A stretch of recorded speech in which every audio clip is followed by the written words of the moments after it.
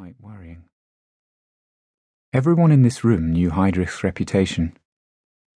He'd observed the way they'd all kept him at a distance when they first came in, throwing him uneasy sideways glances as they'd milled about the hall before the meeting began, drinking coffee from delicate 18th century Dresden cups, until Hitler entered through a side door on the stroke of 2 o'clock, and they all came to attention, raising their arms in salute. Heydrich knew the names these men of power and influence called him behind his back: Blonde Beast, Hangman, the Man with the Iron Heart. He knew how much they feared him, and with good reason. Back in Berlin, under lock and key at Gestapo headquarters, he had thick files on each and every one of them, recording every detail of their private lives in an ever-expanding archive of cross-referenced, colour-coded index cards that he'd worked tirelessly to assemble over the previous 9 years. Some of them he'd even enticed into the high-class whorehouse he'd established on Giesebrechtstrasse, with two-way mirrors and hidden microphones embedded in the walls.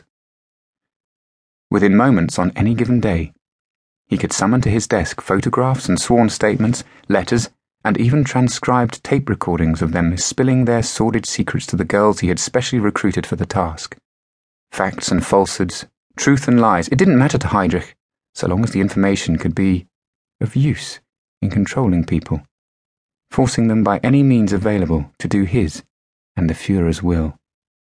Heydrich smiled, thinking how one word from him in Hitler's ear, and the highest and mightiest of these strutting commanders in their glittering uniforms could find themselves down on their hands and knees, naked, manacled to a damp concrete wall in the cellar prison located in the basement underneath his office at 8 Prince Albrechtstrasse. It amused him to have his victims cowering and screaming so close to where he worked, seated behind his magnificent 19th century mahogany desk with an elaborately framed photograph of the Führer staring down at him from the oak-panelled wall opposite, ready to provide him with inspiration whenever he looked up from the stream of documents that required his constant attention every day. From the outset, when he first joined the party back in 1931, Heydrich had felt a sense of kinship with Hitler that he had never experienced with anyone else he'd met before or since. And for several years now, he had sensed that the Führer felt it too.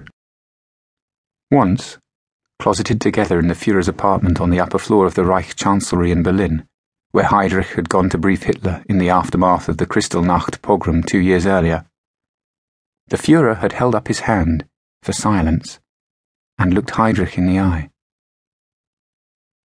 It was only for a moment or two, but it felt to Heydrich as if he were back in the church at Halle, where he had grown up, with the Catholic priest examining his soul.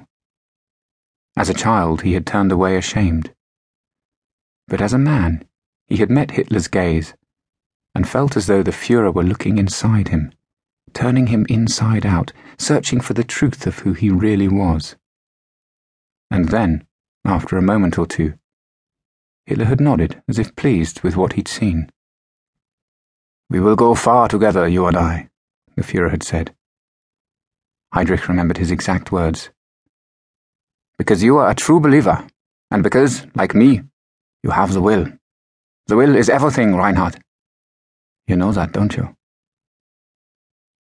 Afterward, they'd carried on talking about roundups and press releases and other administrative measures against the vermin Jews.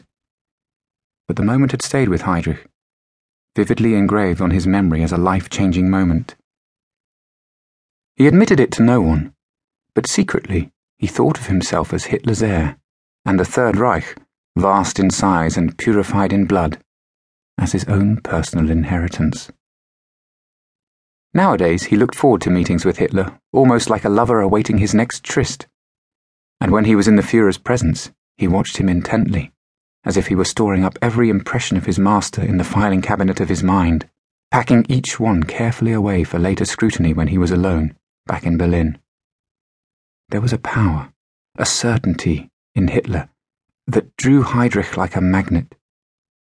It always had, even in the early days when the National Socialist faithful had been so few, meeting in the back of smoke-filled beer cellars and conspiring together in the watches of the night, dreaming the impossible.